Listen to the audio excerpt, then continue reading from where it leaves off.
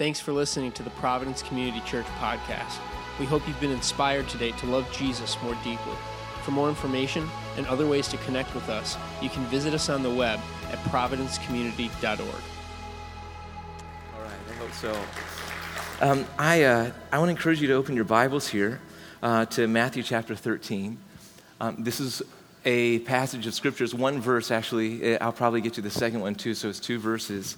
And both of them, they're on my top 10 list of most impactful Scriptures to me. That most impactful verses that have changed the course of my life and have really wrecked me in some heavenly ways. And so I always find that when I take a passage like this that has impacted me so much, I have this desire for it to impact you guys in at least a similar way, and so there's extra pressure. And so what I'm going to do is I'm going to toss it out there, and I'm just going to let Holy Spirit, it's His job to wreck you, not mine, right? And so as we are opening the Scriptures, could you just close your eyes for a moment? And could you just get real honest with where you're at in this season? And as much, Father, as much as each one of us like to look like we have it together, as much as each one of us like to feel put together in some capacity, this morning, God, we let our hearts be honest with the reality of where we're at. We let our hearts be real about the battle and the struggle that we're in. I know, Lord, that as you're pouring out 2020 dreams, the enemy is trying to keep us in 2019. And so I just pray, Lord, that you would release just a great wave, a great wind of your Spirit, a great movement, a great grace this morning for us to step into more than we've ever known, and for us to actually be about what life is about. And so, Lord, just give us eyes to see, illumine your word, give us hearts to respond. Let everything in our life that's a weed fall to the wayside. And let us be able to take what is, in fact, seed of your kingdom, seed of your heart, and let us hold on to that and treasure it. And let it grow, and let us change the world with what you do in us because of it, we pray. So bless each person here. Every lie that says you shouldn't be here, you don't belong here, we rebuke those. And we embrace the reality of the love of God. Sinful humanity or not, we are image bearers, and you've set your love on us. So we bless you, and we come before you not as the worthless, but as people you've died for. And so we bless you, and we ask this in Jesus' name. Amen. Amen. Friends, if I was going to title my sermon this morning, I would call it The Law of Want, W-A-N-T. There's a central truth in Christianity that I'm afraid that we miss often, and it's the central truth that God doesn't want us to decide for Him heartily. He desires that we would desire Him from our hearts. In other words, that we would want Him. And this is a doctrine that from the front of the book, and by the book I mean this, to the back, is full of that biblical reality, but it is something that scares many of us, and so we try to fashion Christianity into like this one-time decision, when in fact it is so much more than that. You weren't born to make one decision. You were born for a person named Jesus who holds you together in these walls in place. And He's calling us to more than make a decision for Him. He's calling us to want Him. And it's interesting, we start talking about the love of the Father that is making this possible, calling prodigals home, where prodigals would want to come home and want the love of their Father.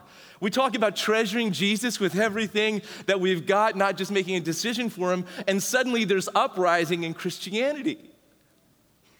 Because that is the scary stuff. It is easier to receive a hard message like last week, where I'm kind of shooting at our crazy opinions. It's easier to receive something like that than to receive a message that is brimming over with the love of God, saying, I want to be wanted, God's saying. I want to be wanted, God's saying. The centrality of Jesus. I want to talk about the centrality of Jesus, but not just the centrality of Jesus and the doctrines that we can say about him. But the centrality of Jesus, not just being a tool that we use to get what we want, meaning heaven and a family reunion in the sky potentially. But the centrality of Jesus, meaning treasuring him because of him. The gospel is not, to its core, how Jesus helped us escape hell. The gospel is, to its core, how Jesus paid for us to have him. This is the gospel. But that is not really the gospel we preached. Even yesterday, I got an invitation. It wasn't at my house. We were at somebody else's house, and they got an invitation from a church that was inviting them to their church, and you open it up, and everybody looks strange. They're all wearing suits. Their hair's greased down. Like, wow, I didn't know that they must discover the time machine. Wow, this is otherworldly or last worldly, and it's basically saying you're a sinner, you need Jesus, Jesus will forgive you, pray this magic prayer. A magic prayer that's found nowhere in the Bible.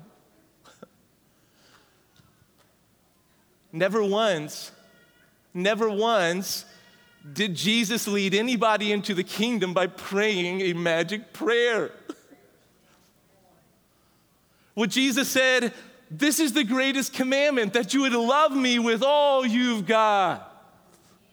Oh, what Jesus said to his disciples is, here's what's going to separate you from the rest of society. Not that you all have a new badge that says, 1979, May 11th, I prayed a prayer. But that you have love one for another. The Father's love, he gives away, and he expects us to do the same, and that is what happens when we have it. So the centrality of Jesus, being not a tool, but a treasure, and not a treasure, but the treasure. The glory of the gospel is not that we escape hell. That's a benefit, but it's not the glory. The glory is, the beauty is, we gain Jesus as sons and daughters.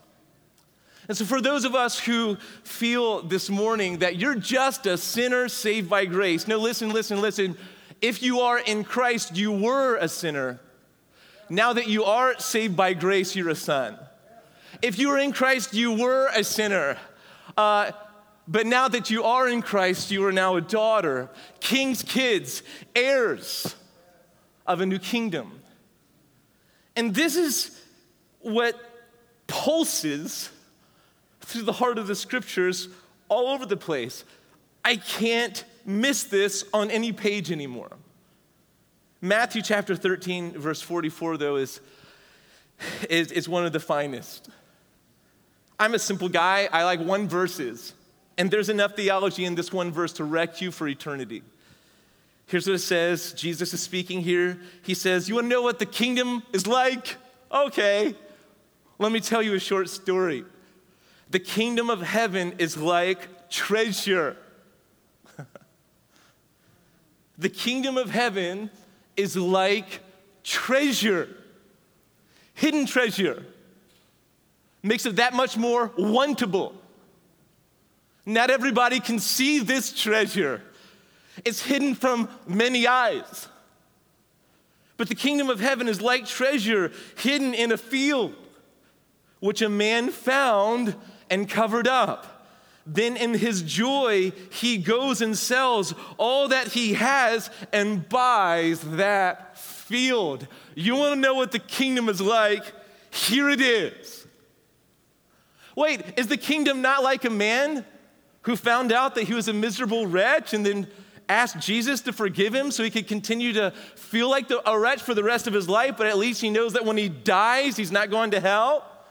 Well, that's this much of it. But this is about a person who found out that the kingdom is a treasure worth losing everything for. It's an upside-down kingdom. Earthly kingdoms, you accumulate the wealth of the world, and then you have pretend joy because of your accumulation. But the upside-down kingdom, the kingdom of heaven, As you gladly lose everything if you have to, because you've already found the source of eternal joy named Jesus that you can no longer lose. The kingdom of heaven is like treasure hidden in a field, which a man found and covered up. Then in his joy, he goes and sells all that he has and buys that field. Guys, this isn't necessarily a message on marriage that will impact your marriage. This isn't necessarily a message on finances that will impact your finances. It's not necessarily a message on parenting that will impact your parenting. It's not necessarily a message on one thing. This is a message that is the heartbeat of it all. His name's Jesus. And as we continue, have I lost you guys yet? All right. I want to expose two problems that I think that are real barriers to seeing Jesus as the treasure that he is. And that are real barriers, real problems, so to speak, that we're wrestling with in our society that are just downright wrong. And I'm just saying this lovingly. Guys, I'm not angry at this. I'm just urgent, okay? I'm just urgent for us to get this. And here's the first one, the kingdom of heaven. I want to talk about that. We could talk for decades about that and never skim the surface, but I do want to pull out one truth about this that will help you understand what God's talking about and what he's not talking about. And so I want you to hear this morning. Friends, beloved, you hear me? See, I'm smiling, not angry. So I'm not angry, all right? Listen, the kingdom of heaven that Jesus is talking about is not America.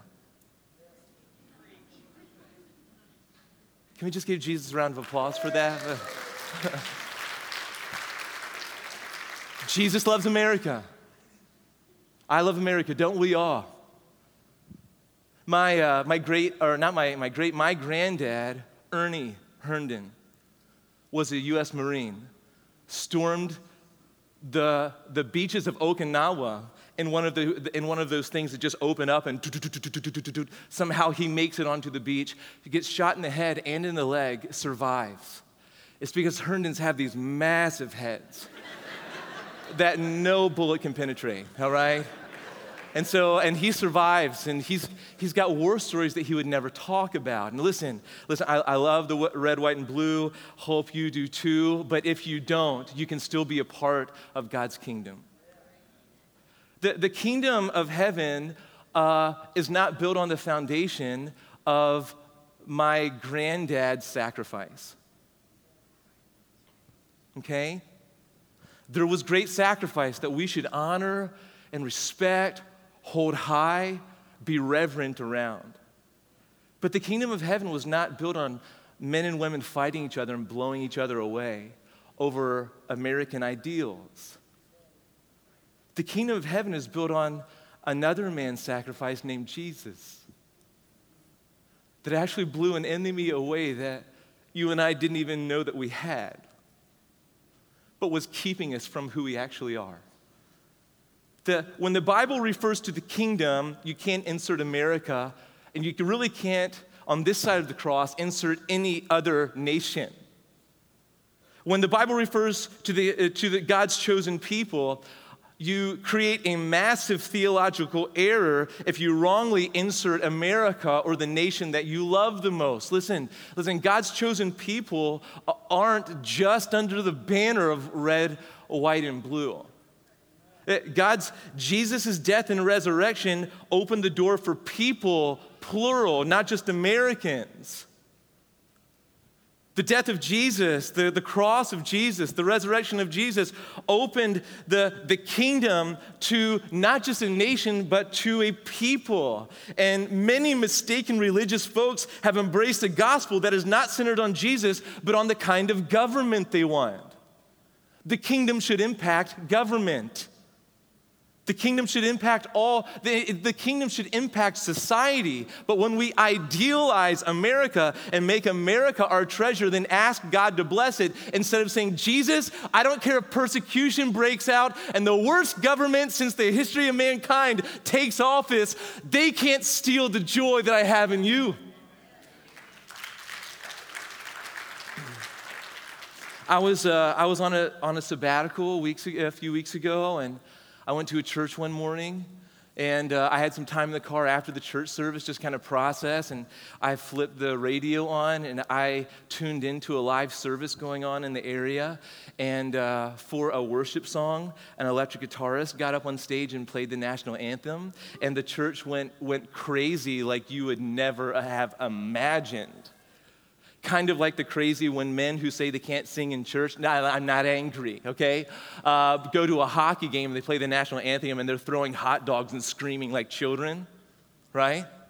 That kind of crazy.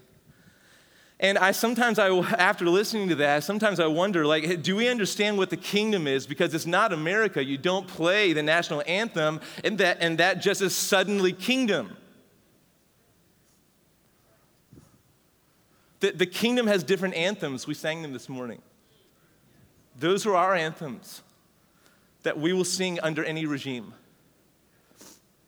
The kingdom of heaven, listen to this, is sons and daughters adopted from every tribe, tongue, and nation. That's what the kingdom of heaven is, a people. It can include America, but it doesn't necessarily.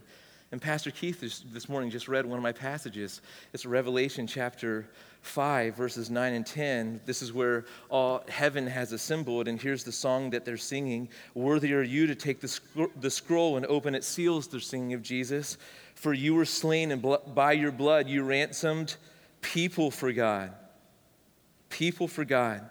From every tribe and language and people and nation, and you have made them, that means people from every tribe, tongue, and language, you've made them this mosaic of earthlings, this mosaic of humanity, not from one nation, but from them all. You have made them a kingdom and priests to our God, and they shall reign on the earth under the banner of the blood of King Jesus. I want to encourage you guys, sometimes it's good to go down deep and ask a question, do I treasure America or do I treasure Jesus? And I hope that you find that Jesus is the central treasure of your heart when you think of the kingdom. But let me continue on. This passage says the kingdom of heaven, and we realize that is more than just this nation. But the kingdom of heaven is like treasure. And that's the second thing I want to draw your attention to, that the kingdom, let me say it again, that the kingdom of heaven, when Jesus is describing it, he's saying, here's what the kingdom is like. Here's what my kingdom is like. It's like treasure. It's like treasure. It's not like shame. It's not like guilt. It's not like an evil king that makes you feel bad, that you just need to be blessed, that you're not going somewhere you don't want. But this kingdom is a valuable kingdom. It's like treasure. This kingdom is a desirous kingdom. It's like treasure. Jesus, I imagine, being pretty careful with his words. Pretty careful with his words. And here Jesus is saying that the kingdom of heaven is like treasure.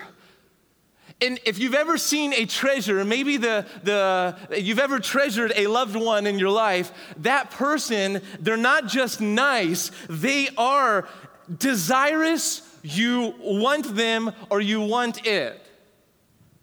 It is spilling over. Just think of an old pirate chest.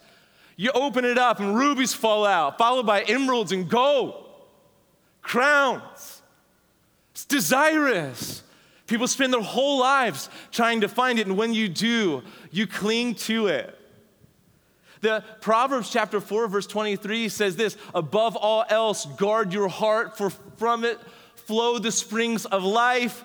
And here figuratively, God is inspiring this thought in our hearts, is that God is not worried that we're going to lose something physically. God is worried that our hearts so easily give up the treasure of the kingdom. So we're guarding our hearts. We're guarding what we value, what we prize, what we long for, what we want, what we desire, what we love. Here the kingdom is like treasure.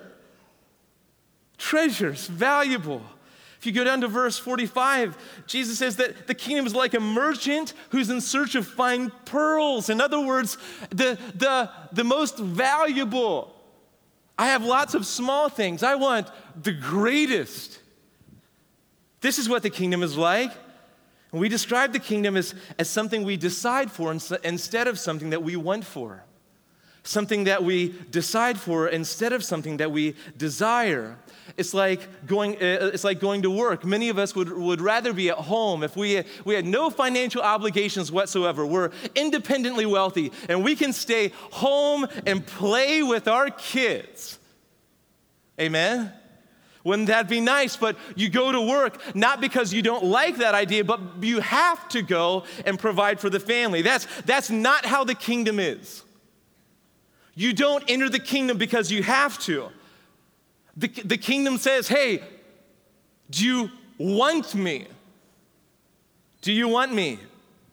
What you want is what I'm talking about today, and that's why I'm calling Jesus a treasure. Let me say it this way, that the heart of a kingdom is the king, right? And at the heart of the kingdom, we've got King Jesus. And the heart of the kingdom message that King Jesus rules and reigns over is not that you get used to the king like a tool to escape hell. I've already said this, but that you no longer have to be separated from the treasure that you were born for. Do you hear this? Jesus says, you can have me if you want me. There's nothing that holds us back. This is what motivates the kingdom. Faith looks more like what we long for and desire and trust than a one-time decision. Colossians chapter 1, verse 13 says this, He has delivered us from the domain of darkness and transferred us to the kingdom of His beloved Son. This is what Jesus is doing. He's forgiving our sins, yes. We actually pick that up in the next verse. But what forgiveness of sins means is not that just our sins are forgiven, but now that we are now a part of a new kingdom. The kingdom of the beloved. The kingdom of the beloved Son. 1 Peter chapter 3, verse 18 says this, For Christ also suffered once for sins, the righteous for the unrighteous, that He might bring us to God. There's a transfer of kingdoms going on here. Some of us, or all of us, were born into the kingdom of darkness and lies and deception. And here Jesus is invading our darkness with the light of His truth and glory and gospel and saying, you no longer have to live in the kingdom of darkness. I'm transferring you into mine. Do you want this? Do you want this? And the great obstacle is, John chapter 1 says, is that when we saw the light, we actually wanted the darkness. Jesus shows up, the Word made flesh, and we see Him, and we want the darkness. It's more comfy. We've taught Jesus as Savior to be obeyed and appreciated. He's done so much for us. The least that we can do is give the rest of our lives for Him. That's not what runs this kingdom. Shame and that type of ignorance doesn't run this kingdom. This kingdom is run on treasuring the King, wanting Him and desiring Him. You do know that Jesus paid for you not because He needed you, but because He wanted you. So what's it like to be a son or a daughter in the kingdom? Here's my favorite ones, and here's what I beg God for every day. Say, God, just do this in me, do this in Providence. Let this be the truest thing of us. Like, I just want this today, God. Despite all of my imperfections, God, this is what I want. I want a heart. I want you to guard this kind of heart where sons and daughters see the kingdom as better than everything else. This is what's true of people in the kingdom. They're not in the kingdom because they had to be or they felt forced. They're in the kingdom because they saw Jesus, the King of the kingdom, as better and greater, more joy-producing, more happy, more wonderful than every other option combined. Verse 44 of Matthew chapter 13 says, after he stumbles on this treasure and covers it back up, it says, then in his joy he goes. And it's very interesting what he does in his joy. Because, listen, the kingdom of God is a kingdom of joy and gladness and rejoicing. The kingdom of God is a kind of kingdom where you find that you're dancing and you just can't help yourself. It's like when daddy comes home and the kids meet you at the door and they're just losing their mind. We can't lose that. Just the joy. Then in his joy, he goes and sells all that he has and buys that field so he can have what's in the field, and that's the kingdom. In his joy, he goes and sells all he has and buys that field. Look at verse 46. It's that the merchant, after finding one pearl of great value, went and sold all that he had and bought it. So here's what happens in the kingdom, and this is a greater picture of what faith is faith is saying, I'm not trusting that stuff anymore to satisfy my heart. I'm bankrupting myself of that, and I'm putting everything I've got on the King of the kingdom. I'm not saying, oh, maybe I'll try to, pull out some equity and add Jesus to what I've already got. And maybe he bless what I've got more like a genie does. Man, that'd be nice. No, but the kingdom, you see Jesus is better and greater than all else. I'm afraid that the gospel messages that we've preached have left this part out. They've just used Jesus as a tool to get what you really want instead of showing you that he is who you really want. Do you know, listen to this. I'm going rogue here, but Colossians chapter 1, listen to this. Here's who Jesus is. He is the image of the invisible God, the firstborn of all creation. Now, firstborn doesn't mean that Jesus was created. It means that he is the heir of all things.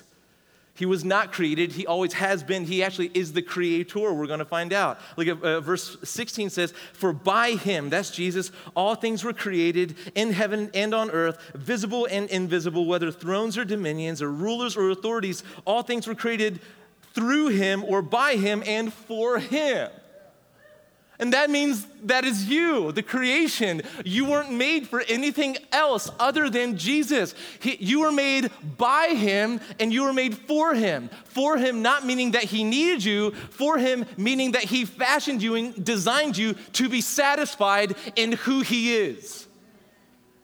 This is how it works. This is the message of the kingdom. We can't reduce Jesus by thinking that, and we can't add, glory and think that we're being very biblical, but at the same time reduce Jesus to a tool or a means instead of the goal. He is the goal. He is the treasure. He is our everything.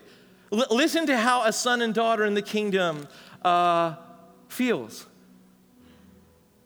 Psalm 63, verses 1 through 3. This is the opposite of a shame, guilt-driven kingdom. This is a better than kingdom. This is the law of want in operation. This is not you trying to conjure up emotions. This is you being completely overtaken by something or someone otherworldly. Psalm 63, the psalmist, this is King David. You want to hear this? King David was a man after God's own heart. And here's how a man after God's own heart, and perfect as he was, yearns. Oh God, you are my God. Earnestly I seek you. No one's making me here. No one's making me here. I'm just wanting. I'm seeking out of want. My soul thirsts for you. My flesh faints for you, as in a dry and weary land where there is no water. So in other words, what David is saying here is as thirsty as a desert is for rain, that's how thirsty my soul is for you.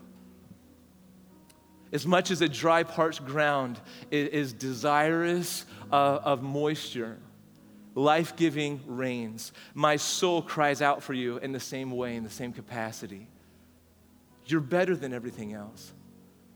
Nothing else fills my heart the way that you do. Nothing else. He goes on to say, so I've looked upon you in the sanctuary. Beholding means I've seen your power and I've seen your glory. You need your heart to be captured. Look on the beauty of Jesus once. It scares us, but it needs to stop. Because your steadfast love is better than life. My lips will praise you. Why would I operate in the obedience of opening my lips to God? Because I have to? Or because I'm inclined to? Why would I raise my hands? And why would I gather for worship? And why would I sing songs from my heart? Why would I let praise come out of my mouth? Because I'm told to, so I just do it? You think God is really happy with words that did not spring to life from a heart that feels the weight of them? Or do we come to find out in the kingdom that Jesus, the King, he has a love that he operates in that's better than life itself. And so that is the springboard for my praise. I can't help myself anymore. I'm a son and daughter in the kingdom of the King. I've got the greatest treasure imaginable. I can't help myself anymore. In Luke 18, the rich young ruler comes up to Jesus and says, Jesus, I want eternal life. And Jesus drops the 10 Commandments on him, and he says, hey, I think I'm gold here, Jesus. Hey, Rabbi, man, you and I are going to be friends. And Jesus says, oh, yeah, the heart of the kingdom isn't following rules. I want you to go to cash everything in, like in Matthew 13 kind of thing, and in your joy, then come follow me. And the Bible says that the rich young ruler left sad because he loved his wealth more than he loved Jesus. Oh, I see. Religion says you can't have wealth, but the kingdom says wealth can't have you. And Jesus would have used the wealth that he was responsible for giving this rich young ruler if it didn't have him. But in this case, it was actually keeping him from the kingdom because he had already chosen his treasure. And it was pitiful. He could have had Jesus, but his small kingdom was better than Jesus. Tomorrow is August 5th. You know what that means for me? It means 19 years of wedded matrimony for me and Adrian. Yeah, that's what it means. I remember on Adrian and I's wedding day, I wrote her a song. And I surprised her with it on her wedding day. And I jumped up on stage. We got married at Christ Community Church in Camp Hill. Fantastic church. We blessed them in Jesus' name. Revival got there. And I jumped up on stage and I grabbed my guitar and I broke into a song that I wrote. And the pinnacle of the song just basically said this on my wedding day is I spoke like prophetically over my marriage. And I said to Adrian that Jesus has already stolen my heart and I'm set on loving him more than even you. It's like, what a horrible thing to say to your spouse the day that you wed. Remember in the beginning, I said that this message isn't necessarily on your marriage, but it should be the heartbeat. That sometimes our relationships, including our spouse, is actually our treasure, and your spouse wasn't made to be your treasure. He or she was made to be your partner in crime. You treasure Jesus together, and that's what holds you together. When you're trying to, like a triangle, if Jesus is at the top and you're here and she's here, if you're trying to make you weren't fashioned to be each other's treasure. You're fashioned to both together with wild power go after Jesus. Man, could it be that you don't feel close because you haven't partnered in Jesus' mission? Could it be that both of you together haven't brought light to any dark place in months? Both of you together haven't brought life to any dead places in years. In fact, you only know what hopelessness feels like. You have no clue what it's like to operate in any other kingdom than an earthly one. This impacts your marriage just like it impacts your parenting. We don't get married, take on a different treasure, and then ask Jesus for help. That's what many of our marriages look like. We make Jesus the center of it all and say, hey, baby, Jesus is my number one. You in with me? She's like, hey, baby, that's hot. That is hot. Woo. Because you're not my number one either, baby. Let's be each other's number two and go after our number one together. How about that? it's very interesting that when the disciples, some of the disciples were fishermen, and when they caught their record catch, Jesus called them away from the catch and said, you can stay with the catch or you can follow me. Because that's how the kingdom operates. Are you going to trust your record catch and all the financial security that it will produce in you, or are you going to follow me and trust me with your future? And disciples had to step away from the record catch and follow Jesus as the greater treasure. It's very interesting that when Jesus called Matthew, the apostle that's actually penning this scripture, Jesus called Matthew away from his money table because he was a tax collector. Hey, Matthew, this table's full of cash. You've got skills. I'm wondering if you would treasure me more than that.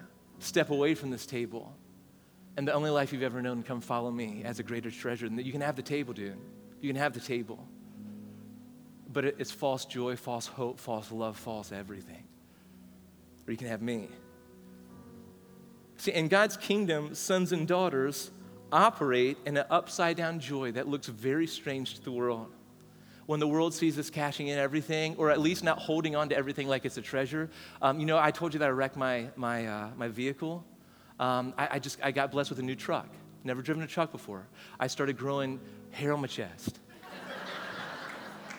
I feel like I've never felt like a man. You got to step up into this. You got to use ladders and whatnot. I just feel like, oh, Jesus, yes, yes, yes.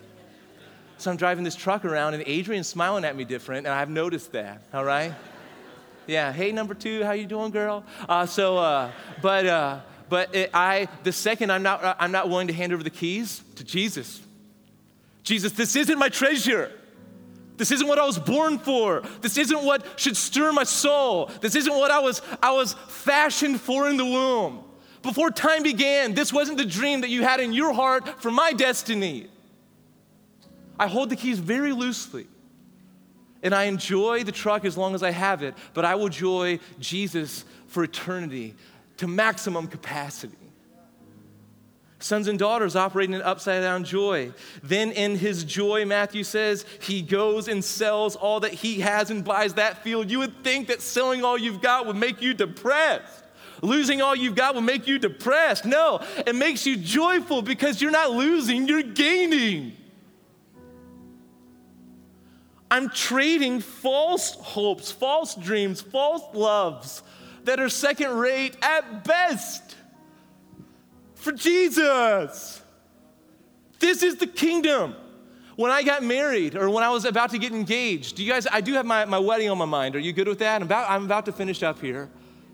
But when I remember being engaged and wanting to buy Adrian a engagement ring. And so what I did is I was saving money, but they're expensive. And so I just began joyously selling everything I had. I sold all my guitars, sold all my amps, sold all my guns. That's the honest confession. Except for one gun that my granddad gave me. It was a 410 double barrel Fox double trigger.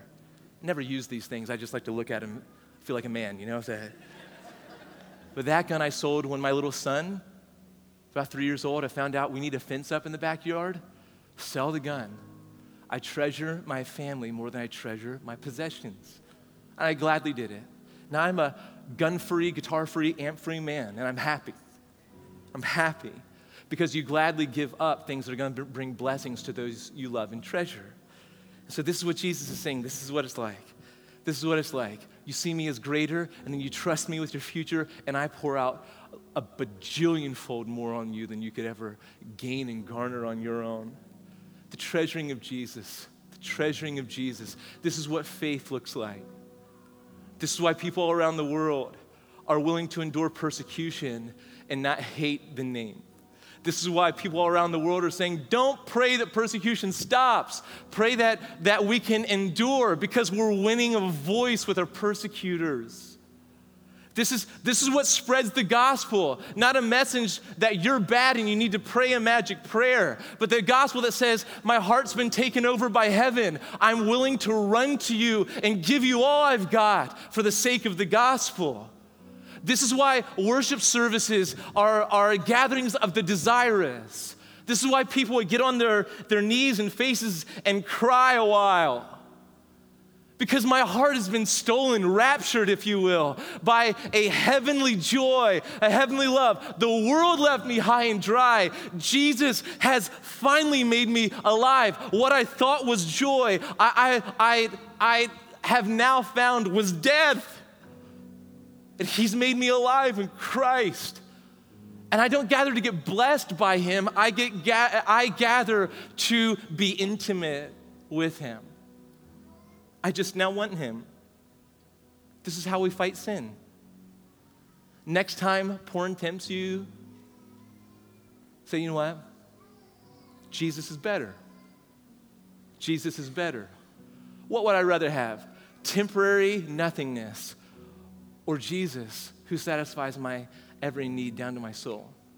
Next time you're tempted to scream at your children, hello. Listen, I'm choosing today the oil of joy. I'm choosing today to not operate in something that would make me feel good for a second because I get to blow off some steam. But I'm choosing to go after the words of the Father over the people in my life. See, guys, this is how we fight sin. We fight sin with this reality that Jesus is a better treasure than the promise that sin promises. Hey, eat the apple. You live forever. You know the good and evil. So this is the lie of the enemy, that God doesn't have your best in mind. There's something else better than God out there. And I'm just saying, no. The kingdom teaches that Jesus is the treasure and there's no greater than him. He is better than it all. You combine it all together and it's not even in his category. And this is what fuels and runs the kingdom. And this is the kind of person that I want to be. This is the kind of church I want to lead. This is the kind of world I want to live in, where there's some radicals that are willing to step into their destiny and light it up with the love of Jesus pouring out of them. Amen? Listen, can we just stand to our feet for a moment? And whatever receiving posture you want to, if that's your hands out or up, or if that's kneeling or just whatever it is, maybe your receiving posture right now is sitting or turning or whatever it is. Maybe you want to hold hands with the person next to you because we're doing this together. Put your arm around their shoulders. And Heavenly Father, I pray for kingdom blessings on these people. I pray, God, that you would increase our faith and that we would see with new eyes and new affections and new fervency that Jesus is better than it all, that we would fight sin together like this, God, that we would invade the darkness like this, that you would fill us up and send us out with the glory of your love. I pray today, God, that we would see Jesus as a greater treasure than everything. We would cling to Jesus. God, every small thing that is worthless that we've loved, we renounce those things. And this morning, we just ask for a new heart. This is Jesus, I just want a new taste of you. I just want my heart to be captured in fresh and new ways by you. In the quietness of your heart, if that's you this morning, can you just say that to God? Just say, man, God, that is so me. That is so me. You've been my number 2. Please be my number 1. God, I want my heart just a taste of you. I want to long for you, treasure you, trust you, believe you with no rivals. God, thanks that you supply all the grace that we need in those times, in those places of our heart. Thanks that nobody in this room is too far gone. And I pray that prodigals would come home today. And listen, let me say this to you. People that have gathered here, look at me just for a second. Those of you who have gathered here, that you actually believe that if you run back to God, that you've been so wrong that if you run back to God, he'll reject you. The enemy rejects you. The Father receives you. The only option here is receiving. If you have the grace to run back to God, the Father's going to receive you, fall on you, and kiss you a lot. That's the heart of the Father. And so the world would try to tell us lots of different messages. And I just wonder, even if today that some prodigals need to come home, those of you who have left the Father's heart, if maybe you're still a son and daughter and you need to come back to the King. And I think that even just by coming down and getting prayer this morning, that'd be a huge statement to the kingdom of darkness that Jesus is better for you once and for all. Amen. Amen. Guys, we have this great privilege of doing life together. We've got this thing called a welcome lunch that you guys are invited to come to if you want to know more about what it is to be a part of the Providence family. We've got this great treasure named Jesus who wants to be your encounter all week. And so I just send you into his heart today as you go. Amen. Blessings as you go. Go in peace, go in joy, go in love, and hug somebody as you go. Amen. Can we give the Lord a round of applause?